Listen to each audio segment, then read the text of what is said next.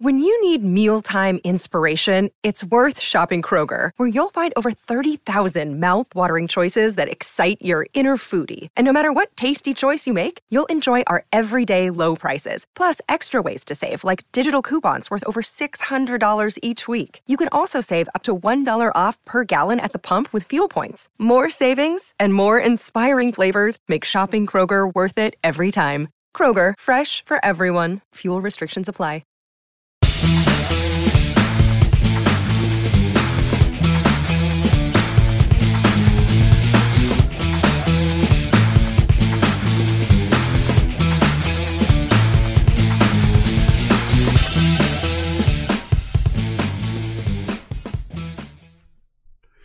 Hello, Tech fans, and welcome into the latest Tech Sideline podcast. I'm your host, Will Stewart, the founder and general manager of Tech Sideline. Our regular host, Evan Hughes, is still out on Christmas break, and he cannot get back soon enough. This hosting gig is hard. I have to actually prepare.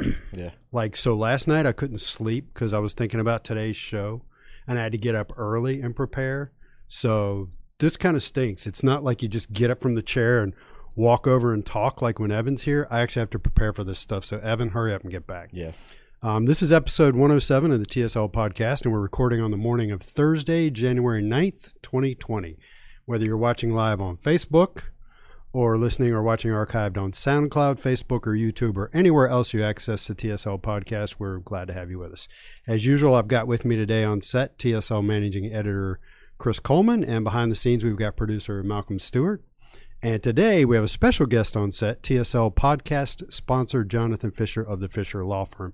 And Jonathan actually sponsors the whole site. He's been a sponsor for many years, going way back to 2014 when I had slightly fewer gray hairs. So we appreciate Jonathan. And I know what some of you are thinking. If you've seen the movie Wayne's World, when Noah Vanderhoff was on the Wayne's World show. Yeah. First of all, I will not be making Jonathan say funny things, and he will not be rapping about the Fisher Law Firm. And there will be nothing crude written on the back of my show notes, so it's not going to go like that. So we're going to talk Hokie football with Jonathan, and of course we're also going to talk about his business because he's a TSL sponsor, and we're going to go back and forth between the two. Jonathan's a 1998 Virginia Tech grad, so we'll get into some of the stuff that some of the Hokie football when he was a student here and afterwards after he went to law school. So most of our discussion is going to center around mid-90s Hokies football. And for those of you who are fans back then, it'll be a fun walk down memory lane. I don't know how much Chris Coleman remembers. Oh, actually, I remember some things back then better than I do some things from this past season. Very impressionable age. So Jonathan started school in 94, right? Because you were a 98 graduate. How old were you in the 1994 football season, Chris? Would have been 11. Good stuff. And were you a Hokie at that time? You like Hokie family and stuff? Yeah. Okay. I came to my first game that I remember coming to was the Maryland game in '93. Man, we've talked about it before. That was a good one. Yeah. Well, what I remember about that game was Maryland's quarterback was Scott Milanovic, and he was also their punter. And so you were expecting, a shootout. It's funny, like I can't even remember who plays quarterback for Duke this season, right? But I remember Scott Milanovic. But you remember Scott, and he threw he threw for a lot of yards. Yeah, they had a big time offense. Let's not go down that path though. Yeah. So, Jonathan, where'd you grow up? I grew up in Fair Lawn. In Fair Lawn, about 25 minutes from here. And did you go to Pulaski County High School? I did. I went to Pulaski County. Back in the glory days of Pulaski. That's true. I was there during '93. Still the best football team that's ever been in this part of the state, period. We didn't win the state, but we were good. So, I was talking to my cousin the other day. Let's see. He would have been before your time. He said that the current Pulaski County High School has half as many students in it as it did when he graduated in probably 85 or so. Do you remember how many students were there when you were there? It was just less than 400 in my graduating class, so it would have been 1,400 or something like that, I suppose. So about the size it is now, right? Yeah, it's smaller now, a little smaller. We were still when we won the state in '92, we were Division VI. We were top. Top level. And now we're basically with Blacksburg in that size range. So you were at Pulaski. Was Shane Graham there when you were there? Right. Shane's a couple years behind me. He was on the team that won the state. He was a freshman that year. They brought him in late that season promoted him from like JV to varsity, right? Pretty much, yeah, out of need, I think. And he kicked the game-winning field goal in the playoffs, right? Up at Robinson. That's the one football game that I've ever been to where I was so cold that I did not care if we won. I just wanted to get back in the car. Out of here. But up at Robinson High School. It's hilarious if you see like highlights of Shane kicking the game-winning field goal and the team celebrating with him. He looks like a little kid. Yeah. Oh, he was a little kid. It's so funny because my uncle did the videos for the teams back then. He was a video teacher there at the high school, and he did that as well. And the year Shane was a freshman, I mean, he was just like a little redheaded nerd. And it showed like the bus. It's like, all the cool guys are in the back and all this, and the coaches are in the front, except Shane Graham was in the front seat by himself, little redheaded kid, So he was pretty popular after. So that game-winning kick, I think that was not in the championship. Right? Oh no, that was the state semifinals against Robinson. Yeah, on a frigid, cold day, and Shane comes through. I saw him. I moved back down here in '94, so I saw him play. I saw him play in the '94 season, which was his senior season, and I remember watching him hit a 50-yard field goal and still make it. He kicked it fat, and he was great, especially kicking off the tee or the box or whatever they do in high school. Then they had a little off the ground. Tiny little tee back then that they were allowed to use. I remember the hype around him. I'm old enough to remember going in that '96 season when he was a true freshman. There was a lot of hype. 96. Okay. So, I just remember thinking, well, gosh, anybody has to be better than Adel Larson. Yeah, he would. I didn't say that. He would have been I think he probably graduated in '95. He was a freshman in '92 on that state championship 3, 4, team. 5. So when I moved in here in '94, that was his junior season. Probably, right. I had that wrong. Okay. Of course, the game after that, the game after the cold Robinson game was the state championship game that really propelled us into the national ranking and all that. The next year, we went down to Richmond and beat we didn't shut out, but we beat handily Ken Oxendine's nationally ranked Thomas Dale, right?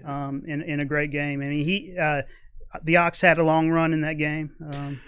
So the only player I remember other than Shane Graham from that era was a guy named Randy Dunnigan. Does that name ring a bell? Sure, Randy was my classmate, and he's still very active in the Pulaski County football program. Pop quiz: where did Randy Dunnigan play college football? No clue. West Virginia. Virginia. Just like Joel Hicks. Joel Hicks was our coach. Was a running back at West Virginia back in the day. I don't think Tech even recruited Dunnigan. That's probably right. But for whatever reason, I don't know the story there. And this is kind of some of people listening and watching will know this. Some won't. What about Michael Porter? He was before your time. He was before me. I kind of remember that. But he was probably a legend at Pulaski County High School, right? Yes, a legend in that I think he was the only McDonald's All-American basketball player we ever had. But then also kind of because it didn't pan out, everybody kind of, I think he went to St. John's or wherever he went. And he signed with Tech, then went to JUCO for a couple of years. San Jacinto San Jacinto Junior College. And then St. John's. Yeah. He wound up with Boo somebody at St. John's. Yeah. So, but I remember I wasn't really following. I mean, I was probably late elementary or early middle school then. Yeah, and I probably saw a game or something, but I don't. He was supposedly just an amazing high school basketball player. That's what I hear. All right. So let's see here. So you grew up in Fairlawn, went to Pulaski County High School, went to Virginia Tech in fall of '94. Correct. And what did you study? I'm a casualty of the engineering program. So I think what it was is that I really wanted to come to Virginia Tech. Mm-hmm. And so I justified that choice by going into the engineering program. I probably would have gone to William and Mary. So spur of the moment thing? Yeah, no. I mean, I really wanted to justify that decision, but I didn't really want to be an engineer. I just wanted an excuse to come to Virginia Tech. And then once I got here, I realized that I'd had enough math. And, I would hear people talking about their differential equations. Diffie-Qs. Where the class average was like 8 on a test or something. And I'm like, no, no thanks. I've had enough math. So I did engineering. I got my degree in electrical engineering, and I don't brag a lot about many things, but I like to brag about the fact that when I was a freshman, I had 8 a.m. 5-hour calculus, and I got an A. I nailed it. That's pretty good, man. Well, I went to Albemarle High School in Charlottesville, and it turns out the math prep coming out of there was outstanding. And I took calculus my junior year in high school, and my senior year in high school I actually went over to UVA for math. So nice. I came out of there with a really good math background, so I did not get scared off when I went into engineering. Well, I was good at math. I just didn't like it anymore. So I ended up in history, and then just like Chris Coleman, he's got a degree in history. Yep. Yeah. And then, and like most history majors, they end up doing something that has nothing to do with history. That's right. Yeah. Wow. That's right. Yeah. So you got out. You graduated in '98. Do you? I mean, you're okay with telling people who you are on the message boards, right? Absolutely. He's VPI 98 on the message boards. He kind of gives it away because his avatar is the Fisher Law Firm logo. So you got out in '98, and then what?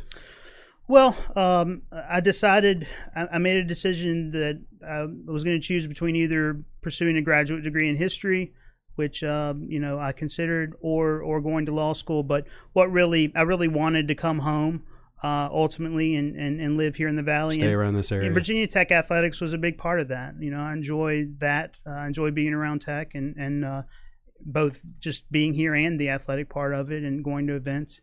And I knew that going into a PhD program in history is a whole lot of work, and also it's very, very competitive. You got to be willing to, take a job in Wyoming Community College or whatever in order to get employed. And I knew that it was very likely I'd never find my way back if I wanted to go into that. And not that Wyoming's a bad place. No, not that it's not, but it's hard to run down and see the Tech basketball game or whatever. If you're in Spokane or that's Washington, wherever. Yeah, it's Washington. Whatever's in Cheyenne Wyoming is what I was thinking about. Missoula. So I decided to go to law Montana. school because I knew it would give me the opportunity to do what I wanted to, which is come back here. I never really wanted to go to a big law firm or anything. The plan was to open my own practice, and I was actually the only person in my law school class who did that immediately out of law school. So. See, I call that being portable, getting that degree where you can pretty much go anywhere. And you're talking about making career decisions on wanting to be in this area and wanting to continue to be around Virginia Tech. Sure.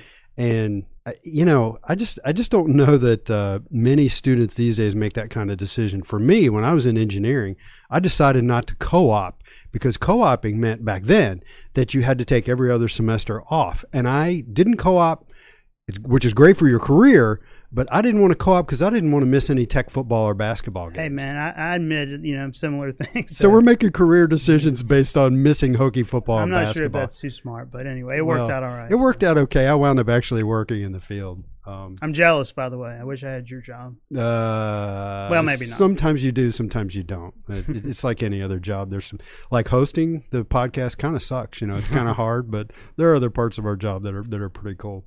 So a couple things. Let's dig back into Hokie football. And I took a bunch of notes for this, and I want to ask you about. All right, here is a question for people on Facebook and for you two guys. See if you can get it right away.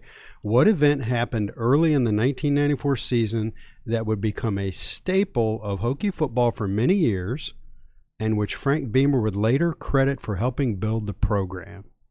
What happened early in the 94 season that would be part of Tech football for many years, and Frank would credit with helping grow the program? 94? So think about that one. Oh, I know that. Yeah, so let's see if anybody on Facebook can answer. Do you think you know what it is? I think so.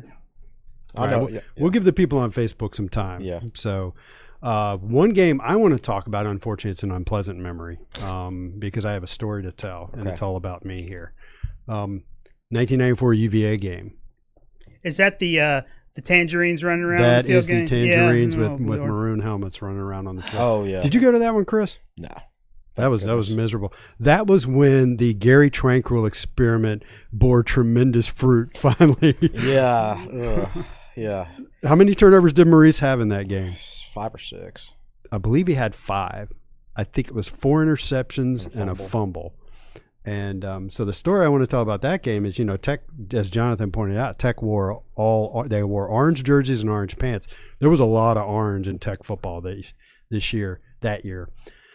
The weird thing is, I don't think Oregon had gotten wound up yet with all their different uniforms. And Virginia Tech that year, you go back and Clark Ruhland's probably got this stuff archived somewhere or some uniform history or something. You go back in that era, and there's a lot of orange pants a lot of orange jerseys, a lot of white pants, white jerseys, maroon pants. I think the helmets were maroon, and that was the only thing that was consistent. There was a game up at BC or something. We did maroon.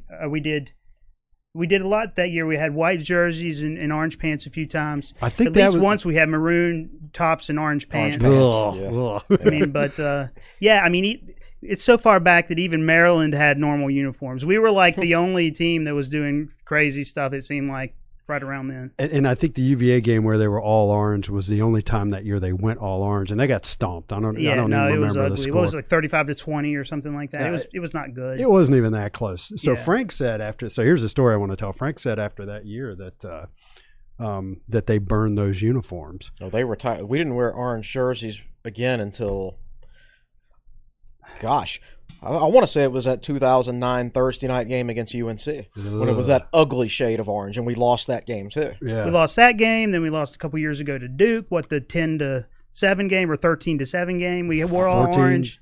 The game that Fuller had 3 picks, but we still lost. Because Logan had 4 interceptions. Generally, the orange jerseys don't go well, although the UNC game in 2017 went extremely well. So Frank said they burned those uniforms, and that's the only fib I've ever caught Frank telling, because I was in the equipment room prior to the 97 season with Lester Carlin. I won't say what I was doing there or how I got there, but back in the back of that equipment room, those uniforms were all still hanging there. Now, they never wore them again, and the weird thing is those would have been Russell Athletic uniforms, and we went with starters starting in something like 1996. So I don't know why those uniforms are even still back there, but they were there. I remember seeing some jerseys and pants. Maybe they want to contain the bad energy in there, not let it out into the universe. Who knows? But one day we'll have Lester Carlin on the show, and that would be entertaining, I'm sure. So back to the trivia question. What happened early? Malcolm, has anybody answered it on Facebook Live? What happened early in the 94 season? Yeah, there's a couple guesses. We've got beating West Virginia, the lunch pail debut, Enter Sandman for the first time. No, those are some good guesses. What do you guys think it was? Which 94 is what, the Independence Bowl year? That is the Gator Bowl year where they got beat by Tennessee. Okay, the Gator Bowl year. So early in the season in 94. Yeah, relatively. That would have been the first win over Miami. No, that was 95. That was 95. 94. What do you think it is? Thursday night win over West Virginia. Ding, ding, ding, ding, ding. Virginia Tech's first appearance on Thursday night ESPN football. And they blew out West Virginia. It was like 34-6. 34-6. And that was really like the only like complete game that Tech played against good competition that year. Yeah. Because they didn't play well later in the season. Yeah. And see, these conversations always come back around. Ken Oxendine had a long touchdown run in that game. Oh, okay. Yeah, I was there at that one. He was true freshman that year. He was true freshman. And he wasn't the feature back, but he got in late in the game, and he busted like a 40 or 50-yard touchdown run. Okay, I remember that because I remember my math class being canceled. So we could go watch the football game. So what I remember about that is, that was pre-internet days, and I remember going to a convenience store out in Christiansburg, and USA Today was on the rack, and it had Virginia Tech on the front cover. Now, it wasn't in the middle of the of the newspaper.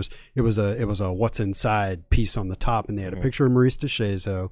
And Virginia Tech was ranked 12th in the country at that point in time. They were coming off a good 93 season. Well, yeah, there was plenty of hype because DeShazo had finished 3rd in the country in pass efficiency the year before. Yeah. Behind, who was the Charlie Ward? Could be, yeah. Behind Charlie Ward and one other guy. I want to say maybe the BYU quarterback or probably. Yeah. It was a name you'd recognize. Yeah. So there was a lot of hype around DeShazo.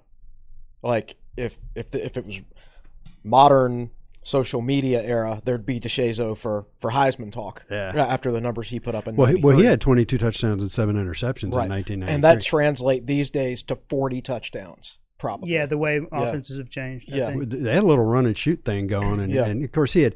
What we didn't know at the time was he had Antonio Freeman, who turned out to be a lot of the reason for Maurice's success. So Malcolm, what were those guesses again? Enter Sandman, which is incorrect. That was like 99 or 2000. That was 2000. 2000. Yeah, it was Enter Sandman, the lunch pail debut, and Dale Kaiser got it with beating West Virginia. Well, yeah, but specifically on Thursday night. Yeah, okay, so he was in the neighborhood. The lunch pail debut, Chris, you know this. That was 95, right? And was it Rod Sharpless's? It was. It was his mom or something. Mom or mother-in-law? Or mother-in-law. Yeah, I think it might have been his mother-in-law. Gave him a lunch pail and it was so who's him that Jonathan? Who's Rod Sharpless? Rod Sharpless was he defensive coordinator before? He was co-defensive coordinator with Bud in 1995. Yeah. Okay. So Sharpless's mother-in-law gave him the lunch pail, and he introduced it to the team. So a lot of people think it was Bud Foster that thought of the lunch pail. No, it was Rod Sharpless, who was only at Virginia Tech for 1 year before committing career suicide by going to Rutgers. I love that phrase, career suicide. Yeah. When was Elmation? I always thought he was the one who brought in this attacking style. Oh, he brought in the defense. He was 93. Sharpless who brought in the lunch pail itself. So Elmation was 93 and 94? That's correct. What happened to him? Where did he go? Everywhere. He just kept doing his thing. He never stayed anywhere longer than 2 years. Who's the guy who was the quarterback coach for McNabb and all that and was here for a year? And actually, Rogers was here for... He was here for a while. 2, 3, 4... Rogers was here for 4 seasons. That was probably about as long as he stayed anywhere because he moved around a fair amount too, didn't he? So we actually wrote about this the other day. Rogers was at Syracuse for the McNabb years, so at least 4 years. He was there 91 through 97 as quarterbacks coach and offensive coordinator. And who was the guy before McNabb? Now, I remember looking him up. Rogers was actually all the way through 98. McNabb's last year, 95, 96, 97. 98. But he was there for a while. And then he was offensive coordinator at Notre Dame under Bob Davie, I think. Yeah. And Davie got fired, and that's when he became available. I think that's how it worked. Is it fair to say that if he stayed at Syracuse, he would have gotten Vic? Do you think the reason we got Vic is because he went to Notre Dame? I don't know. I don't think so. See, the party line is that Vic would have gone to Syracuse. Jim Cavanaugh, who recruited Michael Vick, told us everybody says that. Michael himself might even think that, but I know that family really well. There was no way he was going that far away from his mom. And that's Cavanaugh talking. So Cavanaugh thinks if Vic hadn't picked Tech, he would have picked East Carolina. Yeah, Cavanaugh was worried about East Carolina. That shows you how recruiting has changed over the years. Michael Vick was a number 3 player in the state of Virginia, and Virginia Tech got him over Syracuse and East Carolina. These days, they'd have to beat out Clemson, Penn State, Auburn, every major program on the East Coast for Vick. And wasn't it the deal? Riemann basically said, look, if you're recruiting Curry, you're not recruiting Michael. Exactly. So that narrowed the field quite a bit. Did we know early on that we were not going to get Curry? I mean, did we just basically – we didn't even try. Curry was number 1 player in football and basketball, number 1 recruit in the entire country. Originally committed to UVA. Right. I don't think Nike wanted him to go to UVA. I think they wanted him to go to UNC and then put on that basketball jersey, man, for branding. So do you remember that he committed to UVA? I do. Yeah, I remember that was on a Thursday night where he and Darnell Hollier and somebody else. I think these guys were all from Hampton High School. UVA was playing Auburn on a Thursday night, back when Thursday night football was a huge thing on ESPN. And those dudes all committed on, correct me, Facebook Live if I'm wrong, but they all committed to UVA that night. And that was also the night that UVA announced that Carl Smith had donated $25 million towards a big stadium expansion they were going to do. I remember being scared to death of all that action. I remember, actually, I guess I was in school the first year UVA expanded their stadium, and I guess that was maybe like 2002 when they expanded it. I think it was earlier than that, like 2000. Maybe it was 2000 when we went down there with Vic and beat them. They had expanded. Okay. So I think I was coming back. I remember where I was. I mean, I remember being on 220. I guess I was riding with my dad back home from a Tech football game where we were listening to the UVA game on the radio, and it might have been the grand opening of their new expanded stadium. And I'm sitting there thinking, man, that's scary. They're investing that much money into facilities and everything like that. And I know we beat them last year, and I know we beat them. We're probably going to beat them again this year and everything like that. But it's a scary thought that they're investing that much into their facilities, and now they have a bigger stadium than us. And that was important back then, how big stadiums were. Yeah. Mm-hmm. And stadium expansion was a relatively new thing, and their plans were really nice. They were impressive, exactly. And it was right around then that Tech announced plans to expand the south end zone at Lane. Yeah, it might have been a little before that. And here's a piece of trivia that I'm sure you don't know. I got really bored one day. I don't know. I know a lot of stuff. Lane Stadium has the 104th largest capacity in the world. In the world. So if you look at the top of that list, the number 1 stadium in the world is Kim Jong Il's Grand Palace in South Korea or North Korea or whatever, and then after that it's it's mostly it's a lot of SEC stuff. Oh yeah. I mean, it's mostly American college football makes up most of the top 15. Yeah, for sure. Big Ten and SEC. Tech is like right in the middle as far as capacity for Power 5 conference teams. Mm-hmm.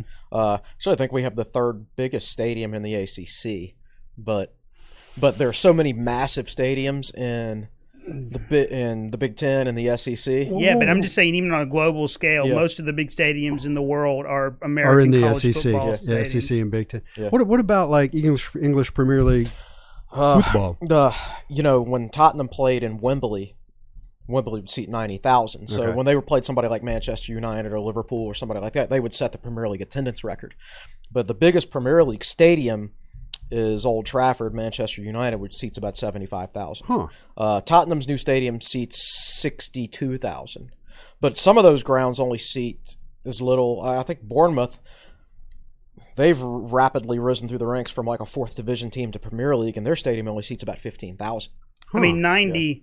That put it around 25th probably on that worldwide. So where'd you see this list? Was this on Wikipedia I just or did something? it on I just Wikipedia. Yeah, just listed them in beat order. for entertainment. And Yep. Then looked it up. But anyway. All right, so let's segue back into talking about Jonathan Fisher's business. So tell everybody where you went to law school. I went to the Penn State Dickinson School of Law. It was the first year actually. Penn State had just joined the Big Ten, and for academic reasons, they needed a law school. They needed a medical school, more or less. So really, they grabbed up Hershey Medical. They associated with Hershey Medical, and then they affiliated with the Dickinson School of Law, which at that point was one of the only few remaining independent law schools in the country. It's some people think it's affiliated with Dickinson College. It's not at all. It's completely separate. But financially, it's tough for a law school or any school to stand alone without the support of a university. And so it was just the right time. Penn State needed it, and I think Dickinson needed it. So, it was, I tell people I went to Penn State because nobody knows they don't where know Dickinson is. And unless you're from Pennsylvania, then it's very, very well known actually. But so it's not actually on Penn State's campus. It's like an hour away. It's right? in Carlisle, Pennsylvania. Yeah. So you have is it a Penn State law degree? Is that it is? Yeah. It is. But I imagine you have no loyalty or no. I mean, you weren't even on the campus at Penn State when you were at the Penn State. I've law never school. been on the campus there. I guess I'll go when we play. Probably. It'd kind of be like going to Virginia Tech's campus in Northern Virginia or something like that. And I've always seen law school, grad school as business. It's like business, and but undergrad's where your heart is. Yeah, for sure. Yeah. And actually, I more or less despise Penn State now because of the difficulties they give us in recruiting. I mean, I don't like them at all. In fact, usually I root against them. Actively. So. Yeah, so my wife is a Penn State grad, and that's kind of tough. Since this is going to wind up on YouTube, I just won't say anything. But I remember she and I did go to a game, and I think I've been to 2 games at Penn State. One of them was the day Tech lost to Temple in 1998, and the jokes will ensue about, it's a running joke on the Tech sideline message boards about how it didn't happen. But I was there for that, and I remember one of the 2 games we went to at Penn State, we were walking down the sidewalk, and we were at a break in the sidewalk, and there were some horses, not live horses, but like sawhorse things, blocking access into this road that we were approaching. And a bunch of people came running out and suddenly pulled these things aside. And my wife and I started to walk across the road, and then we had to stop because there was a BMW that was pulling into this road we were getting ready to cross. And so the BMW pulls in and drives right past us, and the guy kind of waves at us. I looked at my wife and said, "Was that Joe Paterno?" She's like, "Yeah, that's Joe Paterno. Dude was just driving himself in before the football game that day." So it's always weird when. So he didn't go to the game with the team. They go in. I swear he drove like a white bean. He was in by himself, and I don't remember exactly where on the campus it was. That was 20, 25 years ago. But it's always weird when you've seen somebody on TV a lot to see them go by you in person, So you get out of Penn State Law School and you come back here, and you said you set up your own shop. Did you know what you wanted to do right away? I did. I always wanted to have my own practice. I never wanted to compete for a big firm job or go to a big city or anything like that. And, but did you want to prosecute bad guys, or what'd you want to do? I don't think I knew initially. I kind of got into criminal defense more by chance than anything else. Well, there's probably a need for it. Well, there was. I mean, it's also, I opened my own practice in Dublin, okay? And, again, I went to Pulaski County and I found a nice spot in Dublin. And I happened to open my practice 1 month after the phone book ads had been placed. So I did not have a Yellow Pages. Back when the phone book and Yellow Pages were a thing. For 11 months, I was not advertised in the Yellow Pages. So what I did to get work early on is I jumped on a lot of court-appointed lists, criminal court-appointed lists. Yeah. I was also doing a little bit of Social Security disability. I did some family law. I did a fair amount of workers' compensation early on. But what I started doing volume-wise was criminal defense, and because of that, I got good at it. The way to distinguish yourself from others in criminal defense, in my opinion, is really in these parts anyway, is to work hard. So what would happen is, even though, by the way, Virginia on the court-appointed pay scale, I think is still 51st in the country, including Puerto Rico. For example, at the time, when I started, you would make $100 on a misdemeanor. That's all you can make. The most you can make on any felony at the time, other than capital murder, I think was $395. That's total from start to finish, in circuit court. So in other words, maybe it was like $900 on a murder that wasn't a capital murder. So in other words, you could spend literally 50 weeks on a murder trial that wasn't capital murder, which was uncapped, and you would get $900. Wow. So there was no incentive for a proven lawyer to take cases. That's right. There are some really good attorneys around here who are still on the court-appointed list. I think they do it, frankly, more as a pro bono service almost. And then there'll be people who, if a poor person gets charged with murder or rape or something like that, and it's going to be a high-profile case or whatever, they more or less are available to take on that. But but it's really more of a public service than they're not making money that way. Yeah. But what I did, a lot of people who were doing court-appointed work, phoned it in or didn't try as hard as they did. And, I'm running down to the jail and I'm meeting with people, and people in jail don't have anything to do but talk about how bad or good their lawyer is. And so before you know it, grannies start showing up at your office with bags of cash because their kid isn't being paid attention to by their court-appointed lawyer, this and that.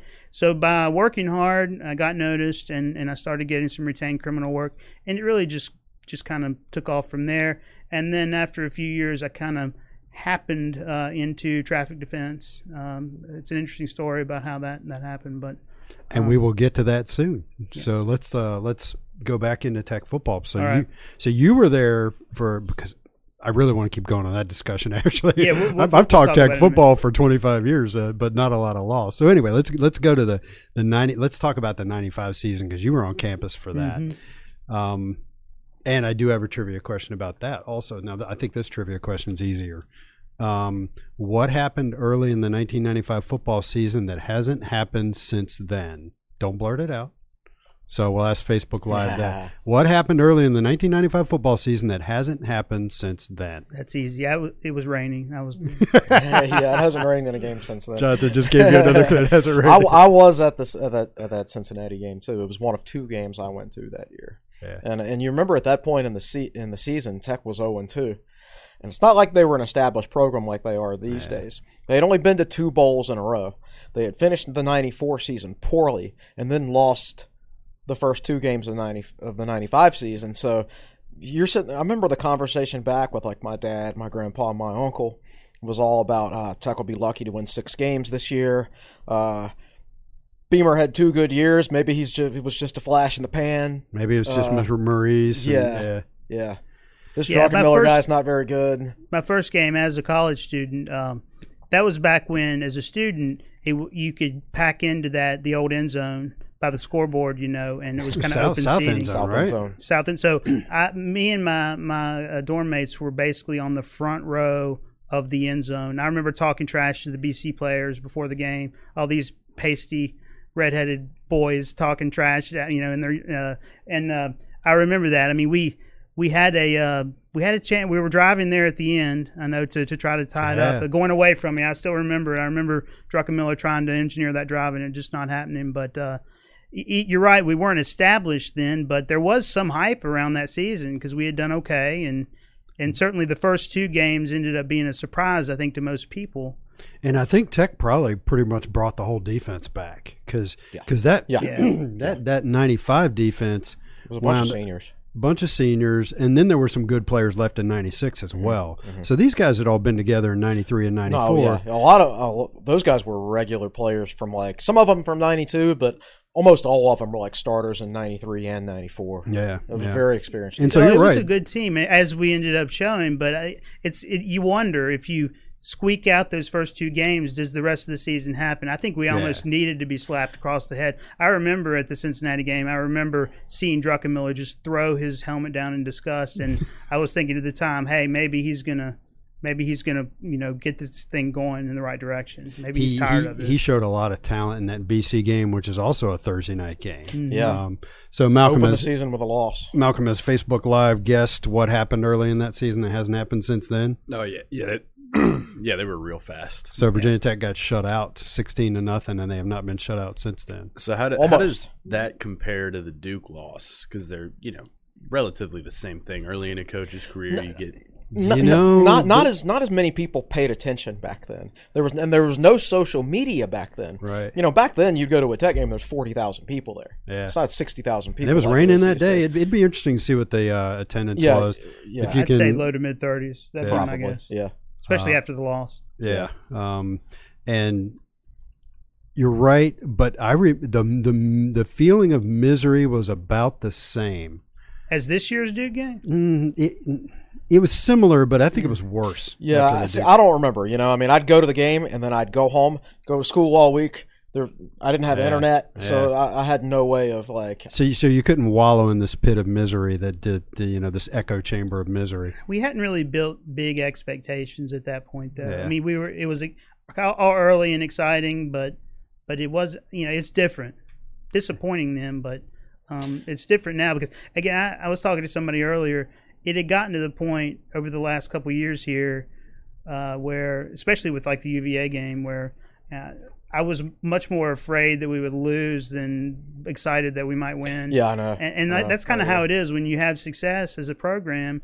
It gets more to that point. Back then, winning was so exciting. Everything was so new, and we were doing something for the first time. It seemed like every year. Yeah, there was a new high every year, and that was really fun. And at this point, the program's accomplished everything it could accomplish except for winning a national championship, right? Yeah. So anything we do from now on, we're not going to do for the first time, and that's the downside of building a really good program over time is you never really get to experience anything for the first time. So along those lines, the 95 Sugar Bowl down in New Orleans, one of the things I wanted to ask the fans today, and I don't know if we're actually going to be able to get into this because Malcolm, how many minutes in are we?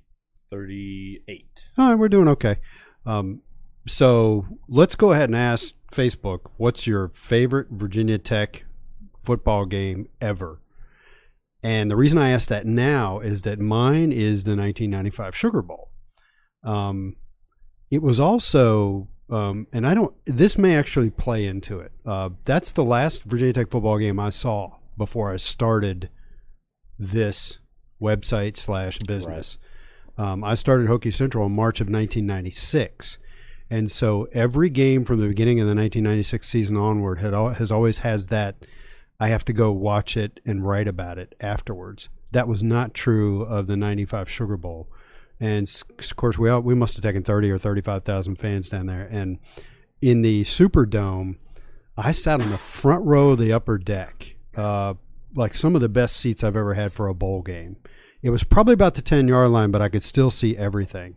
And I remember after Virginia Tech won that game, I remember on my way out of the Superdome just looking around and thinking, you need to take this moment in because, to your point, Chris, this is something Virginia Tech has done they've done so many things that they'd never done before. They won a bowl game in '86, gone to bowls in a row, and I'm like, it can't get much better than this, except playing for a national championship. Right, and that was a bowl. That was Bowl Alliance back then.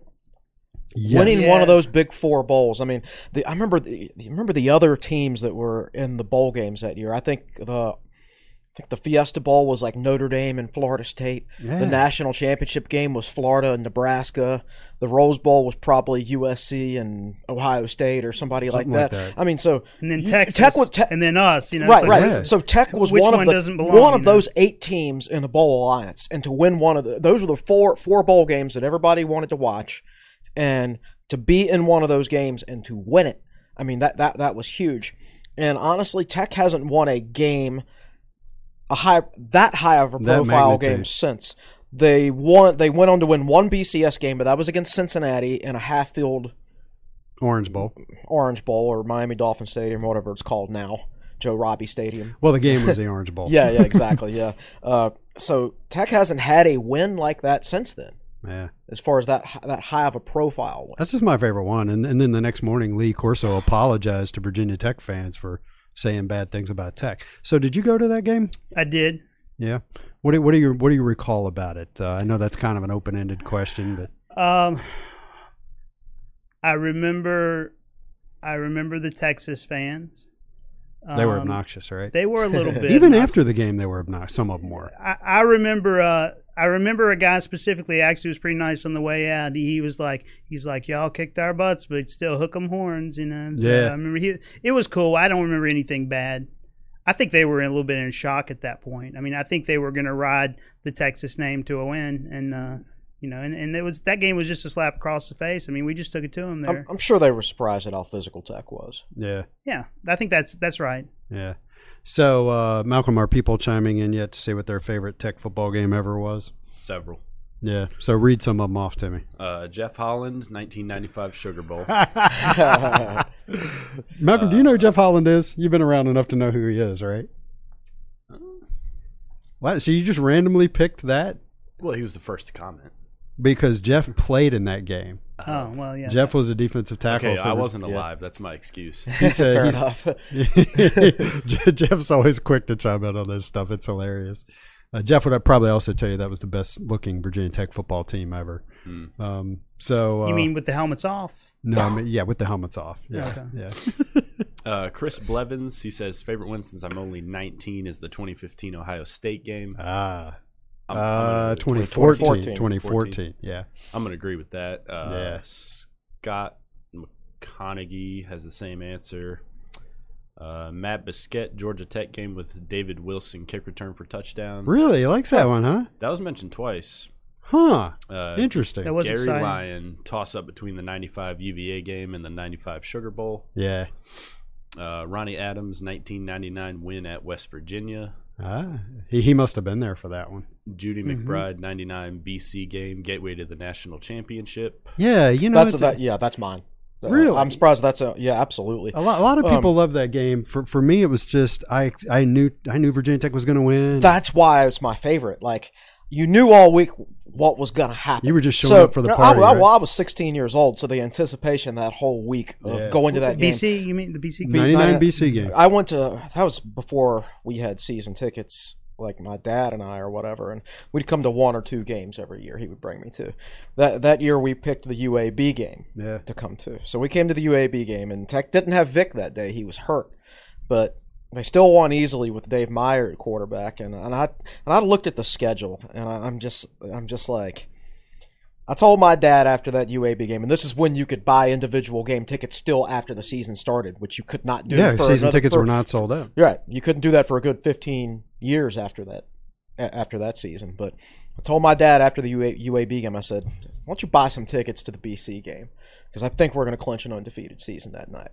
So he did, and we did.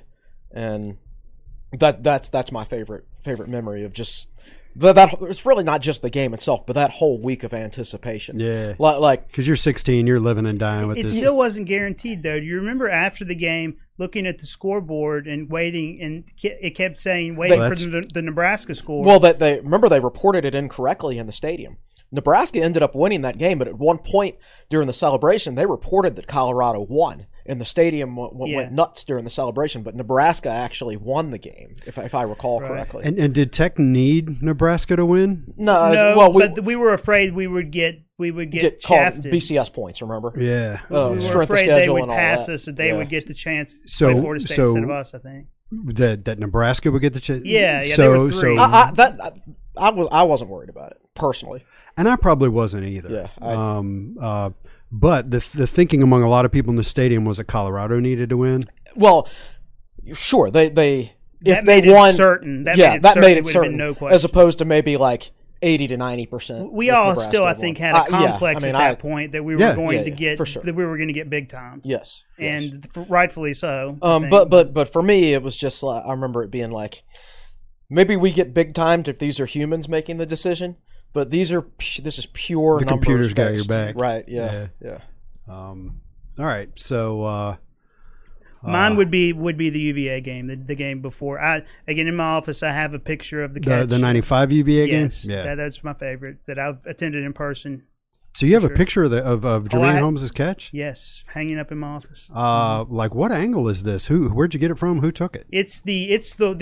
It's the it's the one where the ball's like coming from right the back into of the his end zone. Yep. Yeah. And it's a great picture, and I put it right in front of my desk so I can look at it. I don't even know if I've ever seen that.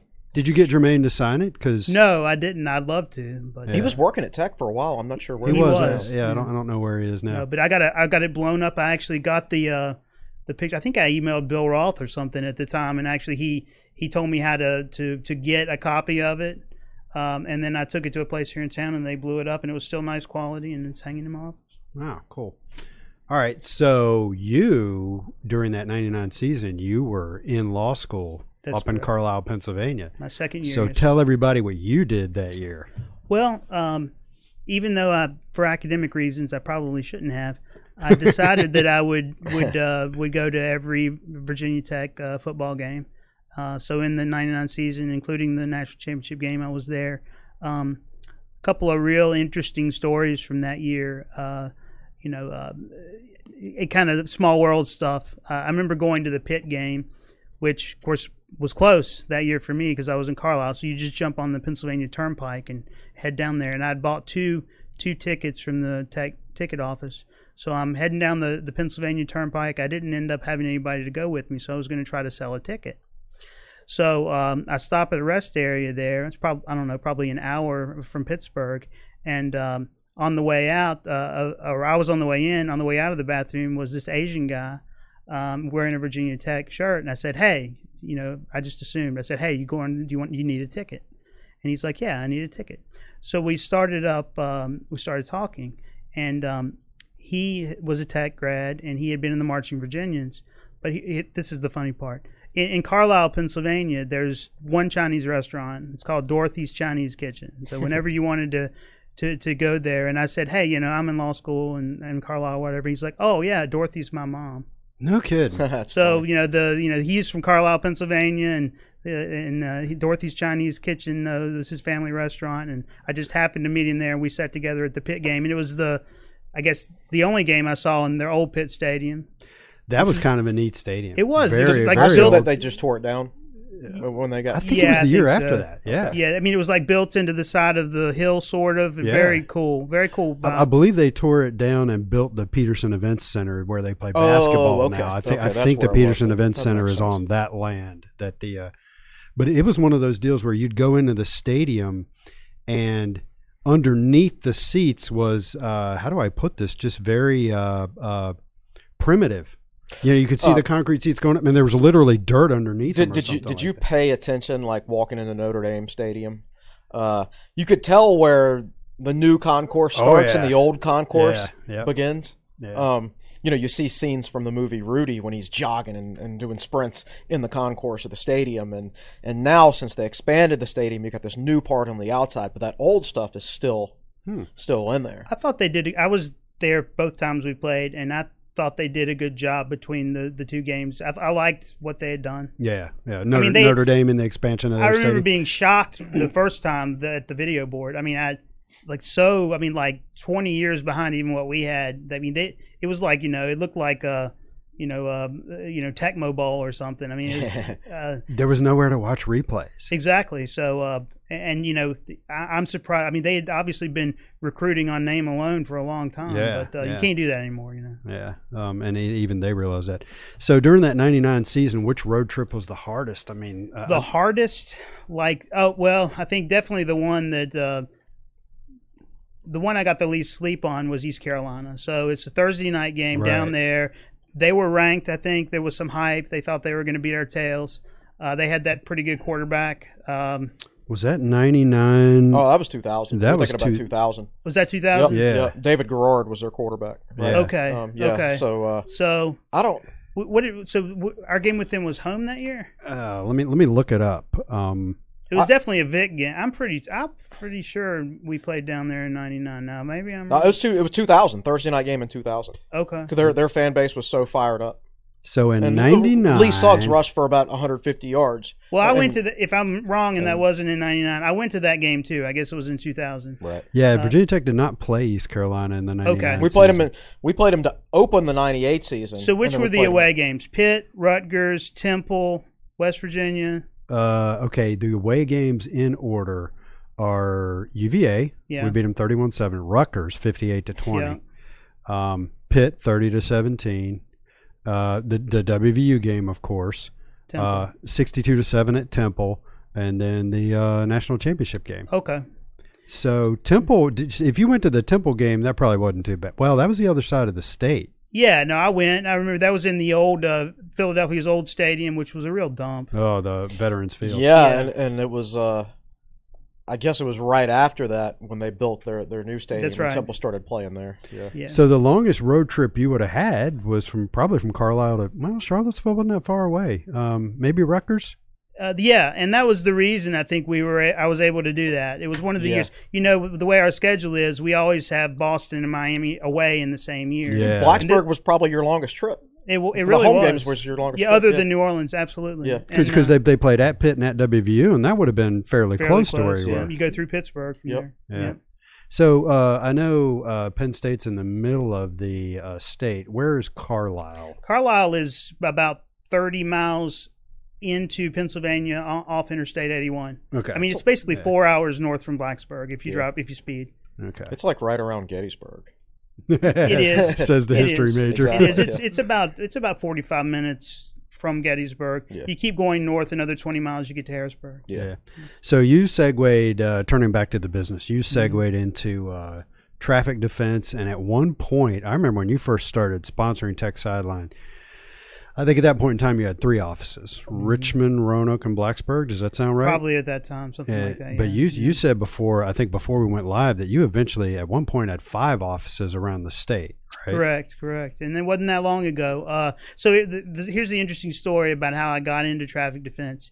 My wife, my would-be wife, Rhonda, was at that time doing her residency in a little town called Greencastle, Indiana, which is where DePaul University is. Not DePaul with a W. With a W, right? Where the potato vice president went there. He's like their famous alumnus, Quayle. And like DePaul and DePaul's game with somebody is one of the classic games. They bring up every year. DePaul plays some other little school in Indiana, and they're talking about how it's one of the oldest rivalries or whatever. But so I was on my way up there. I had the way I would go, I'd go all the way across Kentucky and then up. You go north at Louisville, and so I had just crossed into, I guess, Indiana, going north, and I got nailed. I got pulled over. The red lights went on, or the red lights went blue on. Lights, I guess. Yeah, they threw the blue light on me, as my clients like to say. Uh-huh. So I got pulled over, and I got the speeding ticket, and then went on and visited my wife. And then I came home, and 3 days later or whatever, I get this letter in the mail that said, "Hey, I see you got a speeding ticket, and I can help you with that." And you got it from an attorney. In southern Indiana. And so I paid him, and he helped me, and I didn't get the ticket on my record. And at the time, I thought, can we market like that here in Virginia? And at that point, there was some direct mail marketing going on in Virginia for traffic, but really not any in the western part of the state. And I was kind of the first person to really aggressively use direct mail, and it's because it happened to me. So my wife takes all the credit, obviously, for me figuring this out, which is it's fine. But so that's kind of how I got into traffic, just by chance, by trying this marketing and having so much response, because everyone knows Interstate 81 and 77 is heavily enforced if you live near here. I mean, shoot, it makes a bullseye in Wythe County, which at the time was pretty dead on. I mean, there were days in Wythe County back then where there were 2,000 traffic cases on a docket. I mean, It was crazy. So early on, with no one else hardly doing direct mail, I mean, the response was explosive. I mean, I was doing 50 consultations a day at one point. Wow. Just for speed-related offenses. Well, I know once upon a time, I don't remember when this was because I don't remember anything anymore, but I had some sort of traffic offense, and I got a letter from the Fisher Law Firm offering to represent me. I'm pretty sure that happened to me one time. Yeah, I think you were too cheap to hire me, though. I don't remember. But anyway. Yeah. So that's kind of how I got into traffic, and what that allowed me to do was build this wealth of experience. I mean, at this point, even not my firm, but me personally, I've handled over 20,000 speed-related offenses, and so you personally have handled 20,000. More than 10,000 reckless by speeds, which, as far as I can tell, is more than any person that's ever lived in this state. Any person that's ever lived. Really. In Virginia, of course, reckless by speed doesn't really exist anywhere else. It's a unique thing to Virginia. Is that right? So what are the rules? Let me tell you what I think are the rules on reckless, and you correct me if I'm wrong.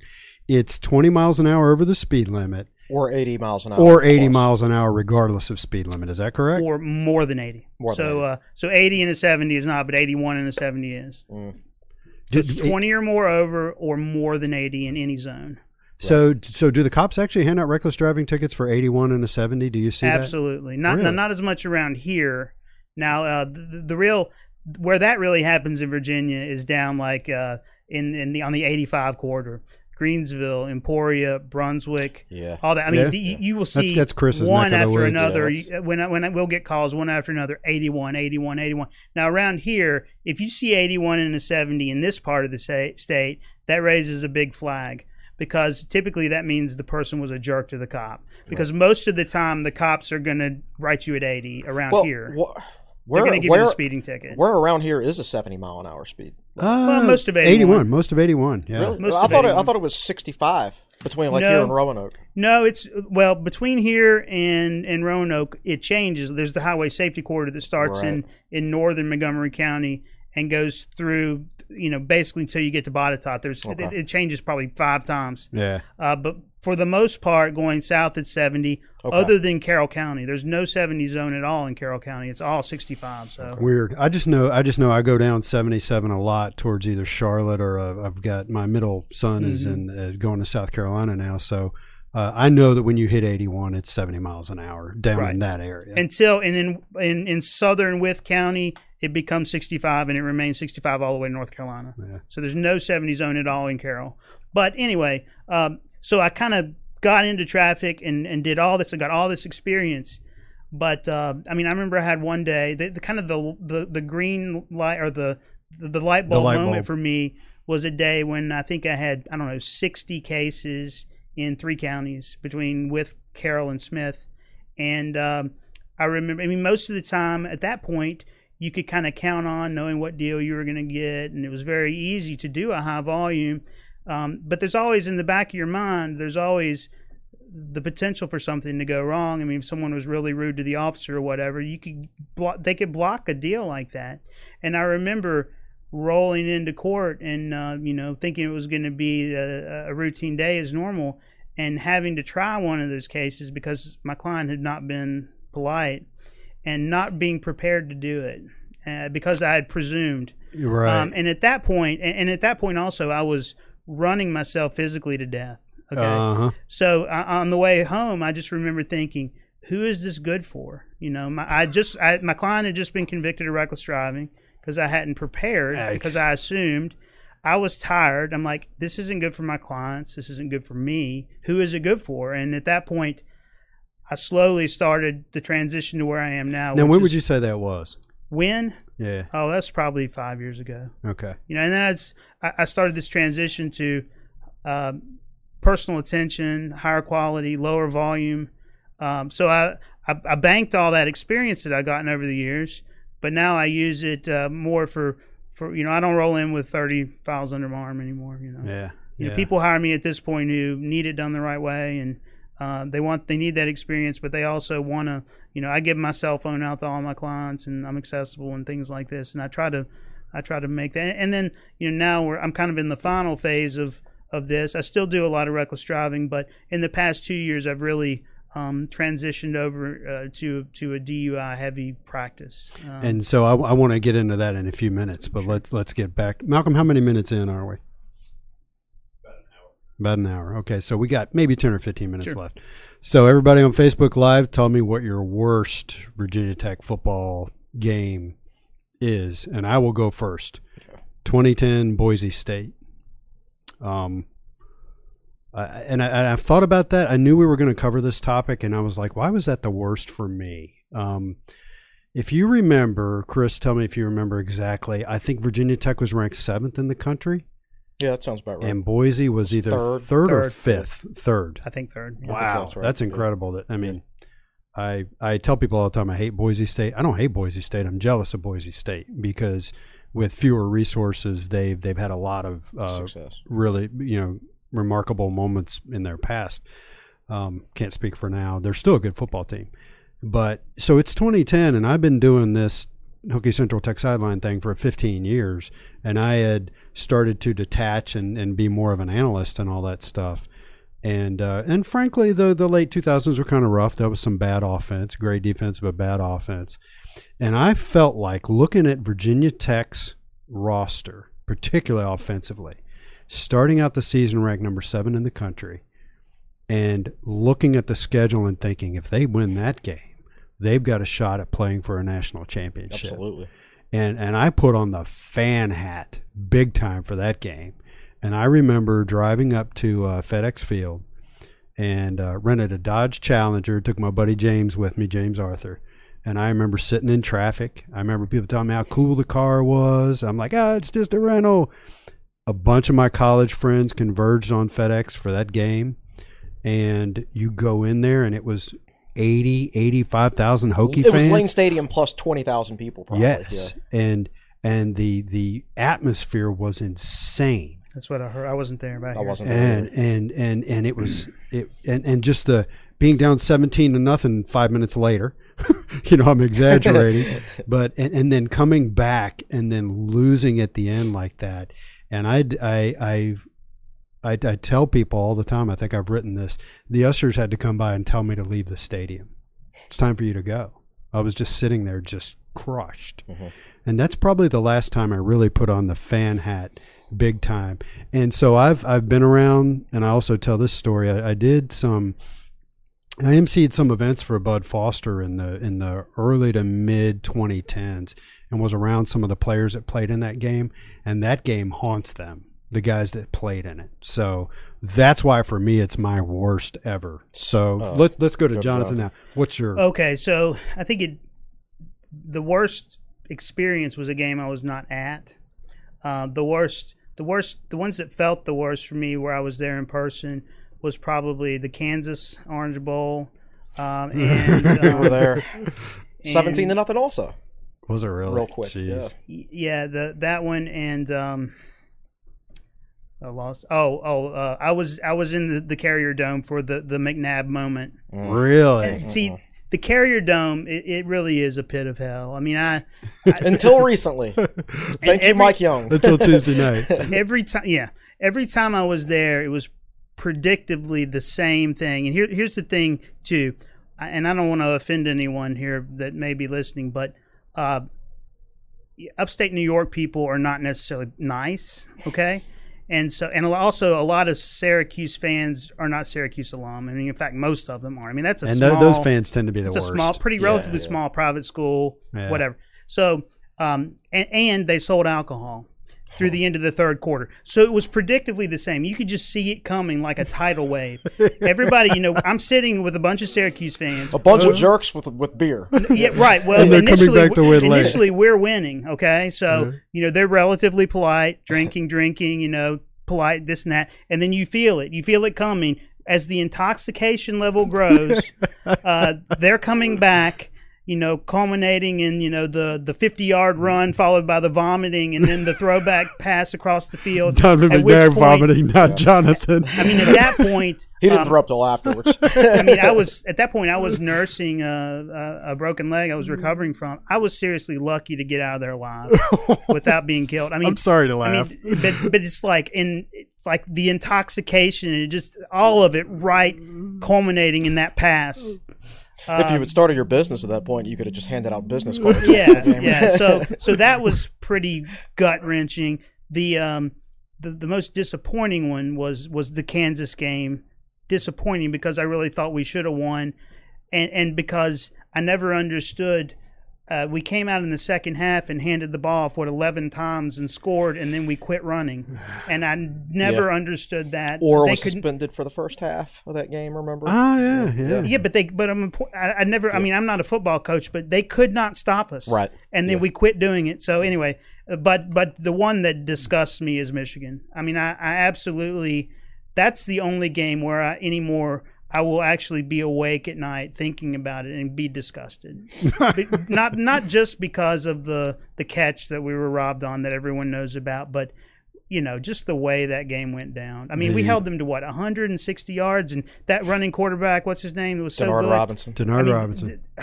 That one really, because the other reason is because it kind of was the shifting point. I mean, we had got obliterated by Clemson the week before. We still, because of our travel rep and ranking, made that game, and then we, pooped the bed on that one, and it was kind of the beginning of the end of the fun. Well, we had one 10-win season since. And then TSL changed its message board format, and 6 days later. Everything went downhill, yeah. And all hell broke loose. But anyway. So what about for you, Chris? And then we'll get to Facebook. I would say that Boise State game also. That's the only time in my life I've thrown my cell phone. You've done what? That's the only time in my life I've thrown my cell phone across a room. Whoa! Yeah. So where you weren't out there? I was at a bar. I was mad. Wow! I was in Myrtle Beach on vacation. Yeah. Wow! So Malcolm, what does Facebook Live say about their worst game ever? I bet that Kansas game is on there a lot. The 2007 Boston College game is up there several times. Oh yeah. Oh, because of the rain. Yeah, it was nasty. Cincinnati game, obviously. Which Syracuse game? Well, the 95. Okay. Okay. Syracuse game with McNabb, right? 2006 Chick-fil-A Bowl versus Georgia. That was disgusting, too. That was almost as bad as Michigan. But it's a lot of the 2010 JMU loss. You know what? That was a big fluke. That's a fluke, so it doesn't count. I just considered that. It does count. That was our second loss of the season to Boise State, as far as I was concerned. Exactly. Yeah. Dale Kaiser battle at Bristol because he paid $1,200 for 2 tickets. Oh my gosh! And then we lost. Wow. Was Dale on the Virginia Tech sideline for $600 a ticket? Because none of those tickets were all that close. That one's up there though. You remember we went to that? Yeah. So were you a senior in high school? I think so. And then everybody ran out of ice, and a buddy of mine lost his phone on one of their transport buses. Yeah, that was rough. I remember that was a pretty slick operation. It was an interesting experience. I was I bought a seat in a inside seat, but for whatever reason, I had asked which side the Tech fans would be on. I was told, and then it was wrong. So we're like, Rhonda and I are the only 2 Tech fans in a whole suite full of Tennessee fans because I was on the wrong side. But anyways, the food was good. It was fun. Yeah.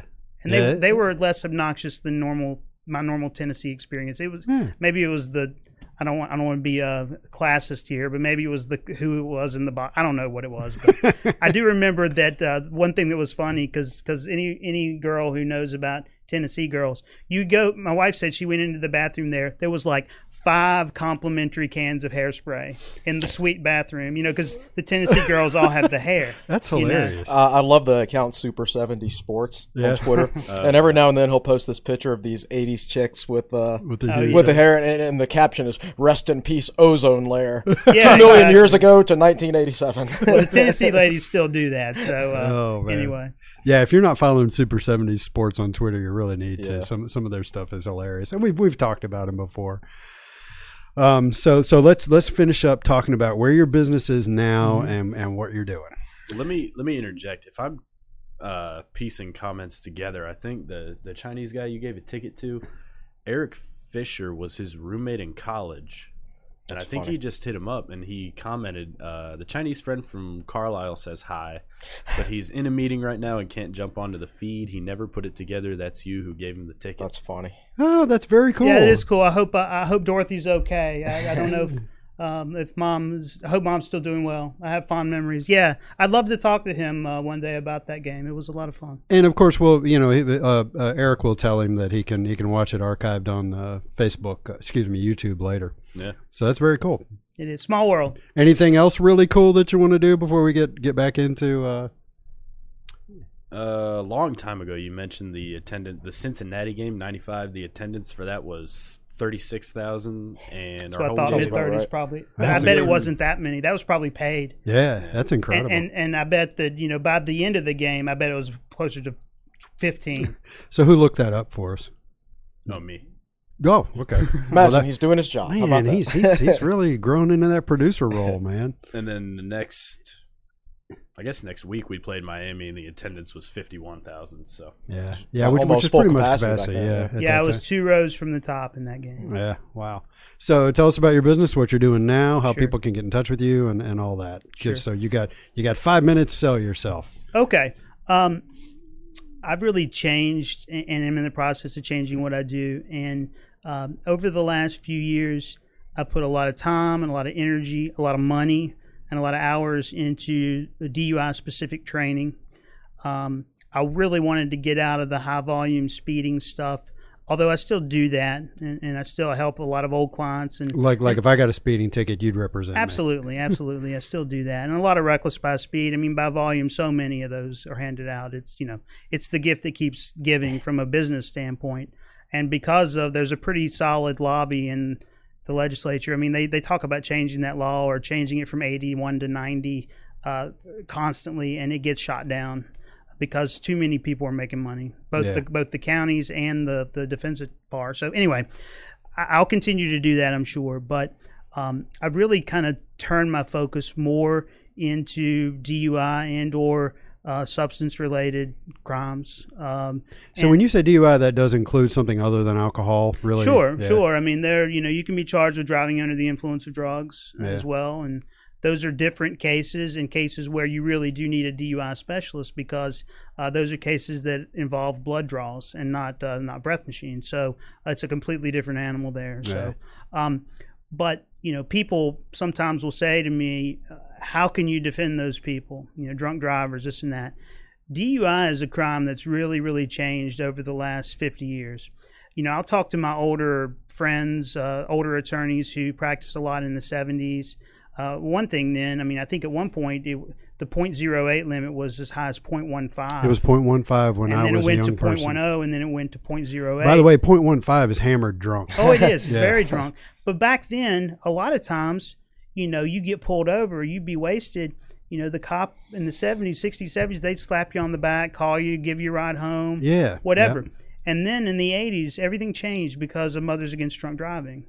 And I don't think that's a bad thing. I mean, I think the perception of DUIs prior to that as a joke was incorrect, and a lot of people were dying then. And I think the numbers are way down as far as fatalities. And Mothers Against Drunk Driving really is responsible for that, and I commend that. I'm not pro drinking and driving. I want to make sure everyone understands. Let's be clear, no one on this set is in favor of drinking and driving. Exactly. And I do think at some point I'm convinced that technology will eliminate the crime. I mean, I think there's going to be a point where you're going to have to touch something with your thumb, and it'll be able to tell if you got alcohol in your system. The car won't start. Something's going to happen. It will eliminate drunk driving.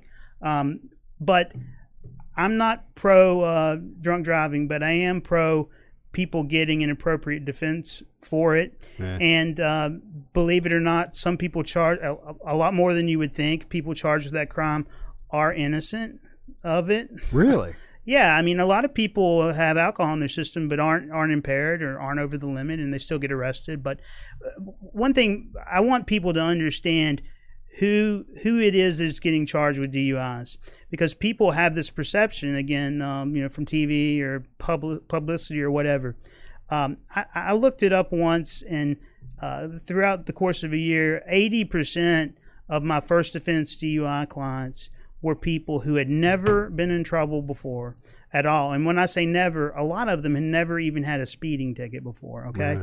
And almost all of those people I never hear from again, at least not for anything serious.